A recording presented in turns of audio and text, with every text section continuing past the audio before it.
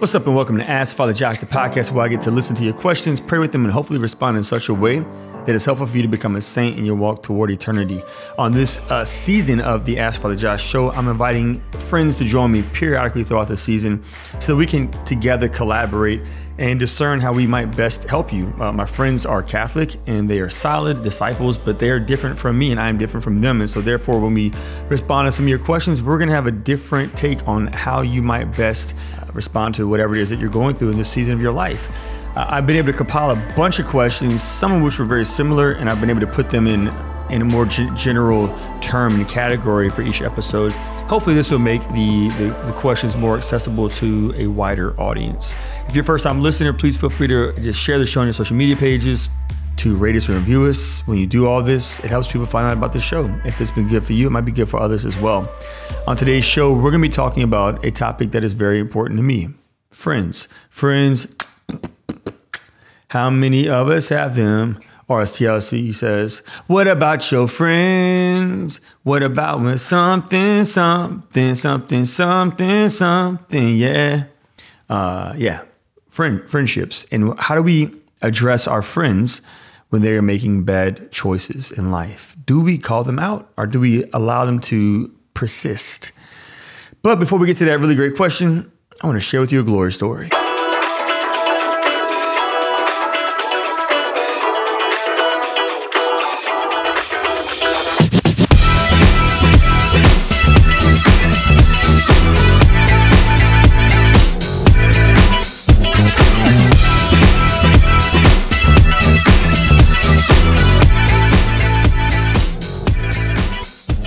All right, glory story time. So again, my glory story this week involves the Blessed Sacrament.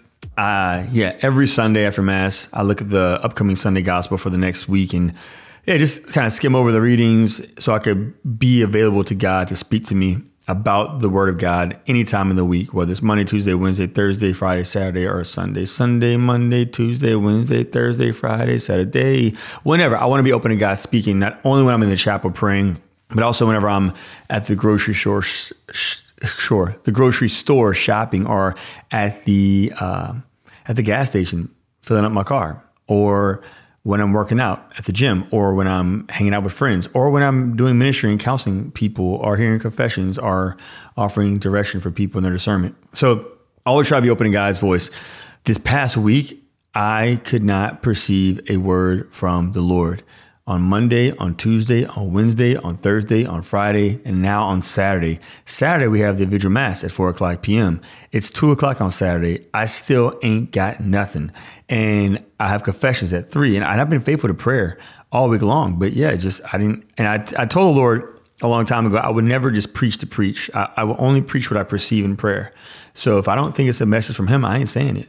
And I legit thought I was about to get up in that sanctuary and say something that was just like, hey guys, sorry, but it ain't gonna happen today. So, but you have to preach. You got to preach on Sunday, right? Daily Mass, we don't have to preach. So I was like, Jesus, don't embarrass me. Well, anyways, right before I got in the confessional, I perceived God speak to me. I was like, thank you, Jesus. Is that your voice? I think it is.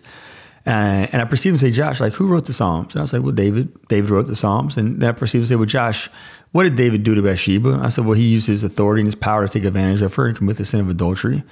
And he said, okay. And then he said, and who wrote the second reading from Romans? I said, oh, St. Paul wrote that. He said, and what did St. Paul do? I said, well, St. Paul, he was responsible for the death of Stephen. And he imprisoned a lot of kids and parents and siblings and separated families from each other. Yeah, exactly. And then he said, in the gospel, who did I give the keys of the kingdom to? I said, well, Peter, not John. I would have given it to John, but you gave it to Peter. He said, exactly. And what did Peter do? I said, well, Peter denied you 3 times and he abandoned you and he cursed and he cut somebody's ear off. And then even after he became Pope, he began to lead the church astray in Galatians when he made up rules that weren't from you. And Paul had to go and check him and correct him. And he got his life together. And he said, yeah, exactly. And is Peter a saint? Yeah, he is, right? Is Paul a saint? Yeah. And is David a man after my own heart? Yeah, according to the word of God. And I just perceived the Lord say, Josh, if I could do that then with a politician, David, with a prominent person in the community, Paul, with a religious leader, Peter, why could I not do that today? And I just felt inspired to invite our congregation to reflect upon politicians today. that might not be obedient to the teachers of the church, that might be promoting values that are not in accordance with sacred scripture. And to trust that just like God was able to convert David, God can convert our politicians today. And just as there are so many people in our community who've wounded our families and hurt our families and caused division within our families, like Paul did so many years ago, God still called Paul to be St. Paul, and Paul wrote the majority of the New Testament. And God can convert the people in our lives who've hurt our families. If we imitate Stephen and pray for them, right? If we fall on our knees and intercede for them. And the same thing with Peter. Like God kept calling Peter, even after Peter sinned. And so Peter eventually had a profound conversion of heart after he was Pope and died crucified upside down. So why can our religious leaders who we struggle with today not have conversions? Well, I'll tell you how they're not going to have conversions is if all we do is gossip about people and politicians and religious leaders. I'll tell you how they're not going to have conversions if all we do is complain about politicians and people in our lives and religious leaders. I'll tell you how they will have conversions is if we fall to our knees and offer up penance and pray and fast. Then our religious leaders today and our politicians today and people in our community today who have hurt us and who have wounded us have the capacity to become great saints and saint makers. So, so God, I felt like the Lord gave me that word. I was like, man, Jesus, thank you so much. And I shared it. And it seemed to really resonate with our people in our community at Sacred Heart of Jesus, because I got a lot of feedback from a lot of people saying, I felt very convicted and I'm going to pray for this particular politician now. And I'm going to pray for this person who's hurt my family now. And I'm going to pray for this religious leader who I struggle with, as opposed to giving into vice and sinning. So blessed be God. The Lord is good. Moral of the story is just pray. And in God's will, way and time, even if it's not our timing and when we want, like God will give us what we need to become holy and to help others become holy. With that being said, let's go ahead and jump into our topic today, which is friends. And how do we call them out?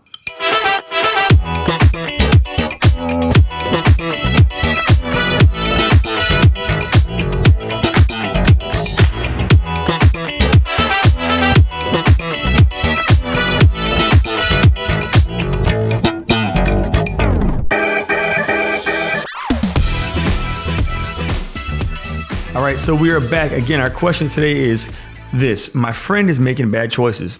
Drinking, has been unchaste, and a number of other things. Do I call this friend out? So that's a really good question. I think sometimes it's easier to look at other people out there in the world, to watch people on television, to hear other stories about others, and be very bold in how we say people should respond. But then when it becomes our friend, someone in our life, someone who we are in relationship with, well, then we become like a little less bold. So the first thing that we all ought to do is always reorient our attention to Jesus Christ. What does Jesus Christ say? Well, he does speak to us. He does have something to say to us about this topic, and he speaks to us primarily through sacred scripture. So if we have our Bibles, pull out our Bibles and turn to the Gospel of Matthew, chapter 18, verses 15 through 17. Jesus says, if your brother does something wrong, go and have it out with him alone. So the first thing that you're invited to do is have it out with your friend, alone, one-on-one, between your two selves, he says. If he listens to you, you have won back your brother. If he does not listen, take one or two others along with you. But if he refuses to listen to these, then report it to the community, right? So this is what Jesus says. In 1 Timothy, we hear something similar from St. Paul, 1 Timothy 5. As for those who persist in sin, rebuke them in the presence of all, so that the rest can stand in fear. And so you first want to rebuke them one-on-one. And if they don't take that rebuke well, then it might be a cause for you to rebuke them publicly after you've tried to work with them one-on-one, two-on-one, three-on-one. Well, then it's time for the community to get involved. Why does the community need to be involved? Well, because sometimes when the community gets involved, if it's a healthy community and a holy community, then they will all begin to pray for that person and fast for that person, to encourage that person to repent and to live out discipleship. As disciples of Jesus Christ, we are invited to follow the model of Jesus. Now, how did Jesus Christ do this? Well, again, he didn't just tell us what to do. He showed us.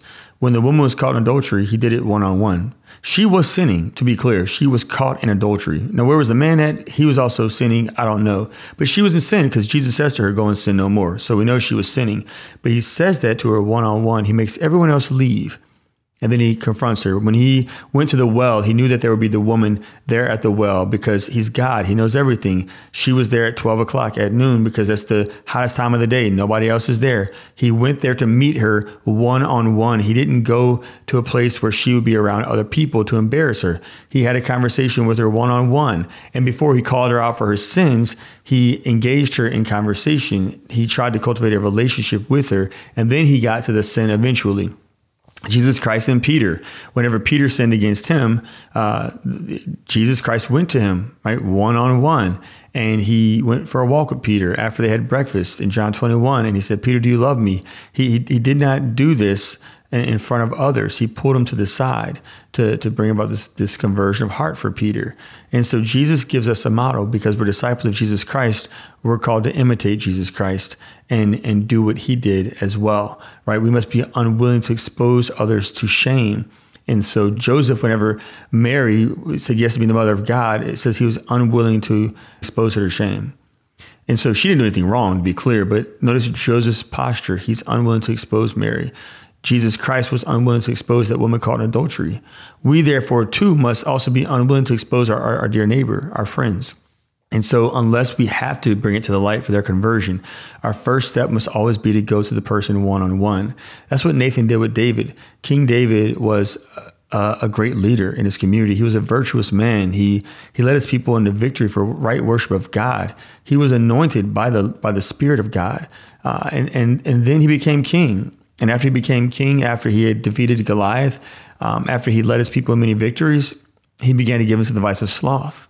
And when he gave into that vice of sloth, and he wasn't attentive to his duties of life, whenever he gave into the vice of acedia, and he was doing other things that weren't the things he was supposed to be doing, he became lazy, and he let his men fight battles without him. He stopped putting on his armor, and then eventually he saw Bathsheba, a married woman, and he began to lust after her, and he used his power and his authority as king to take advantage of her. And after the affair, she's pregnant. So he tried to kill her husband, and he did kill her husband eventually. All these things happened, all these sins happened. And what happened to David? A friend of his, Nathan, a trusted confidant, someone who had his ear, someone who he did listen to, approached him and fraternally corrected him. And he did repent. He did repent, and he did turn his life around. Whenever we fraternally correct people, they're not always going to repent. They're not always going to turn their life around. But if we really love them, St. Thomas Aquinas defines love as desiring their greatest good. Their greatest good is not sin. So even if they reject us, we ought to still correct them. That's what St. John the Baptist did. He corrected people, and he was hated for it. Many prophets have done this throughout salvation history. The Old Testament prophets, Jeremiah, Ezekiel, Elijah, Jonah, they would often correct people who didn't want to be corrected. And because of it, they oftentimes were persecuted. Jesus Christ himself was persecuted. So I must be willing to lose a friendship for the sake of their salvation, if possible. But I want to give you a few things practically that might help you to better communicate fraternal correction to your friends whenever you know that they're doing things that aren't good for them. So I came up with an acronym. DTCPP is an acronym that stands for Dynamics Matter, Timing Matters, Communication Matters, Processing Matters, Prayer Matters. And so, because people matter, right? So D, dynamics. Dynamics of the relationship matter. And so it's important to consider the dynamics of your friendship. Are you and that friend close enough?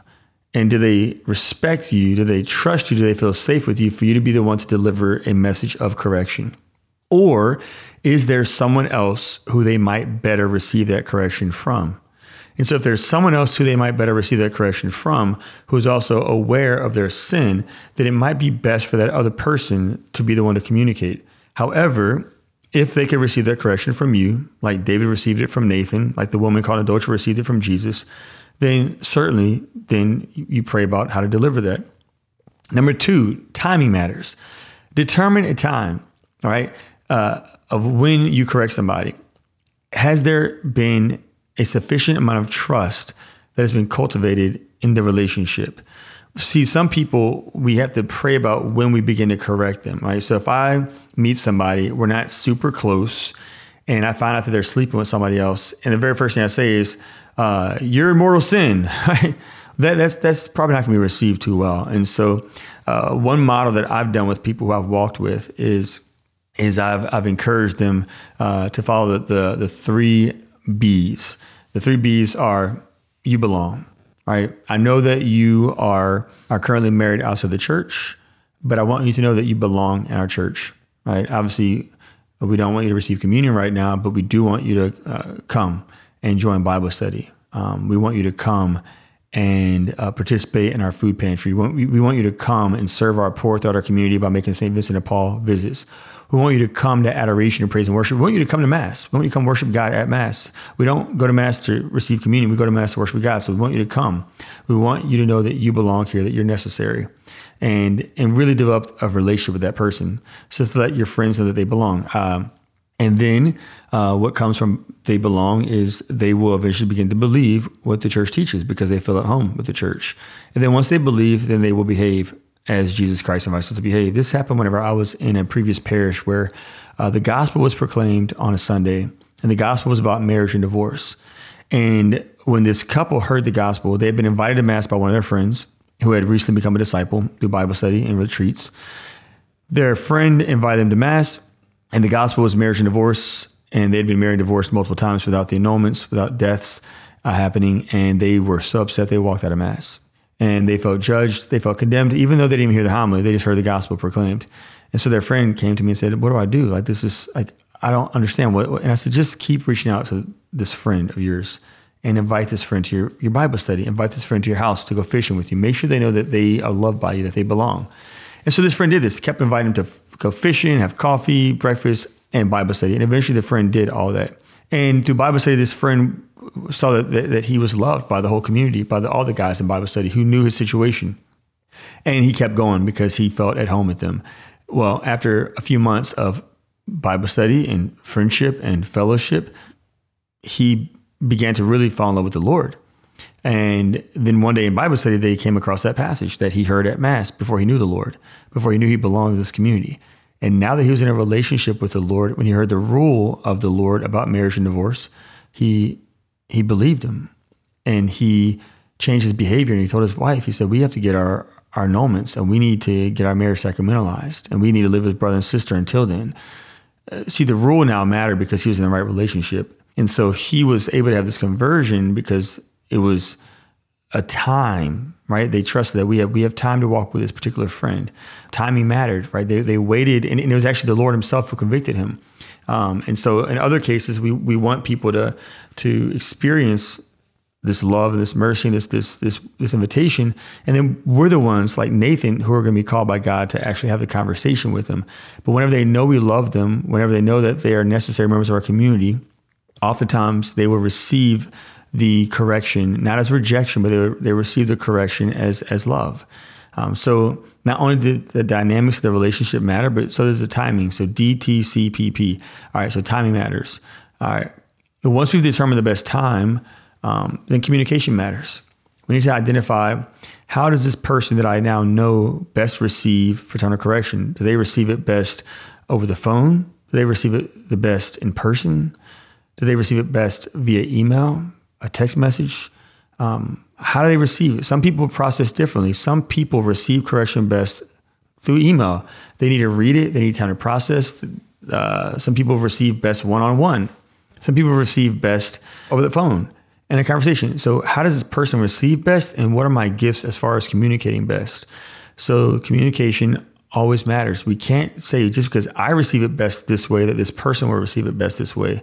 As we get to know the person, how do they communicate best? Finally, processing matters. Once they've received the correction, give them time to process, right? Maybe they weren't aware of the rule of the church. Maybe they weren't aware that what they were doing was a mortal sin. It was very serious. It was detrimental to their relationship with God and the church, their salvation. Give them time to process. Give them time to be upset. I remember when I walked with a lesbian couple once, many years ago, and I first developed a friendship with this couple. And after becoming good friends with them and loving them well, and them seeing that I wanted them to be on the team, I wanted them to be a part of the church, the question of gay marriage came up, and I gave them the church's teaching, and I invited them to be sisters, to be holy friends, to certainly still love each other and care for each other, but to care for each other in a holy friendship. as sisters in Christ and not as wives.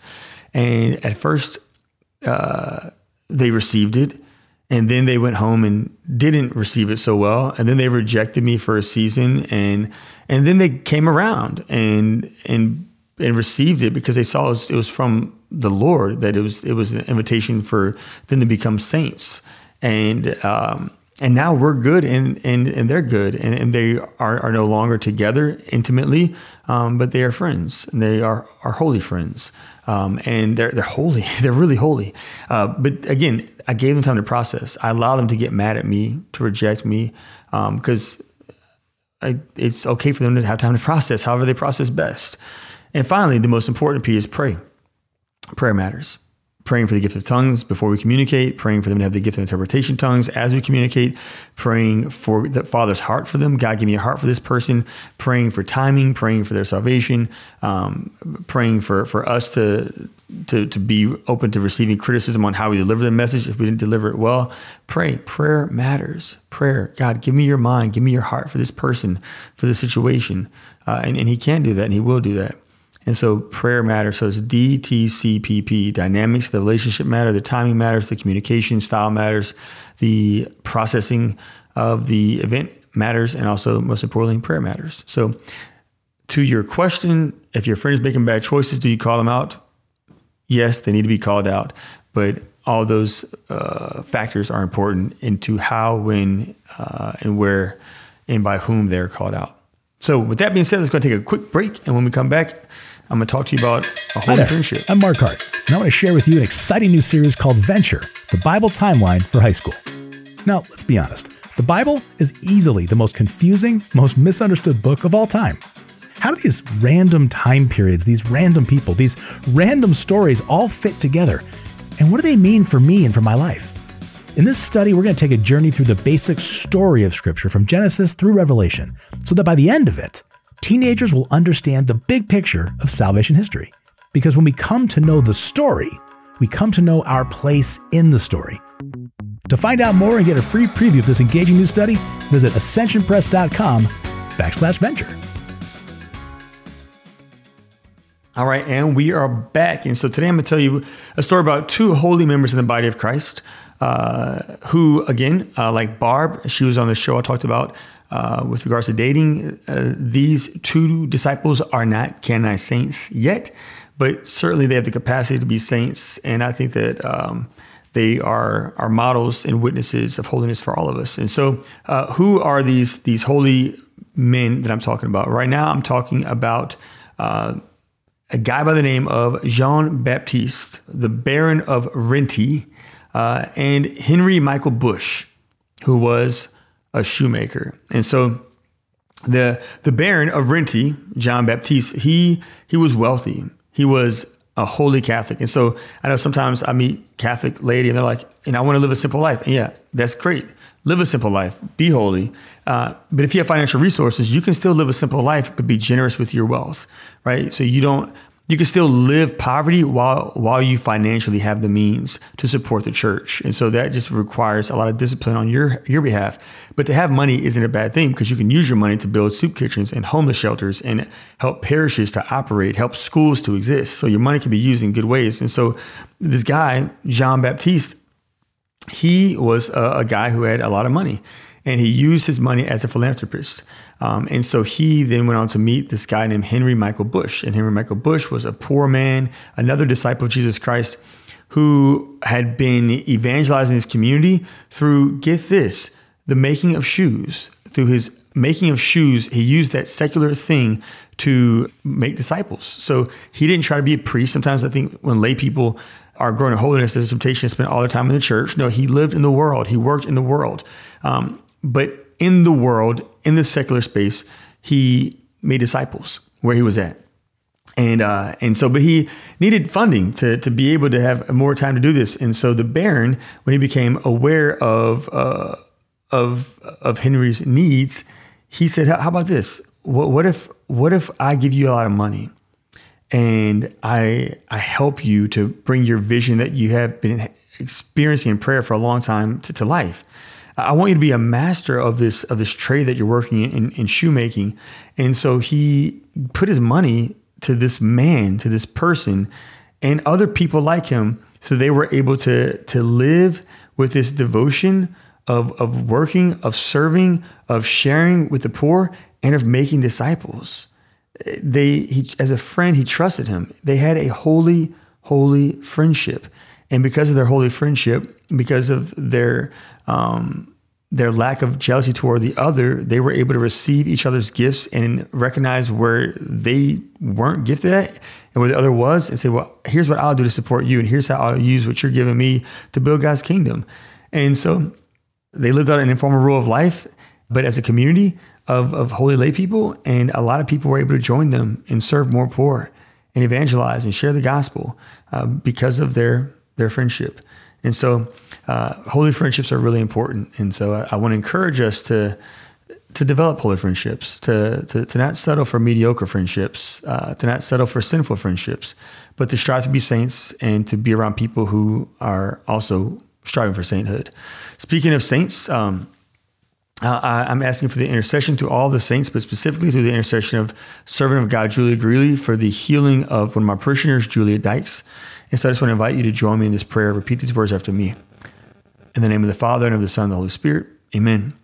Heavenly Father, in your name and through your power, we ask that you heal Julia Dykes of cancer. In the name of Jesus, Julia, be healed. In the name of Jesus, Julia, be healed. In the name of Jesus, Julia, be healed. We ask this prayer, Heavenly Father, through our Lord Jesus Christ, your Son, who lives and reigns with you in the Holy Spirit, God, forever and ever. Amen. Servant of God, Julia Greeley, pray for us. In the name of the Father, and the Son, and the Holy Spirit. Thank you so much for tuning in. I look forward to continuing our walk with each other. Hopefully we can all become saints. God bless.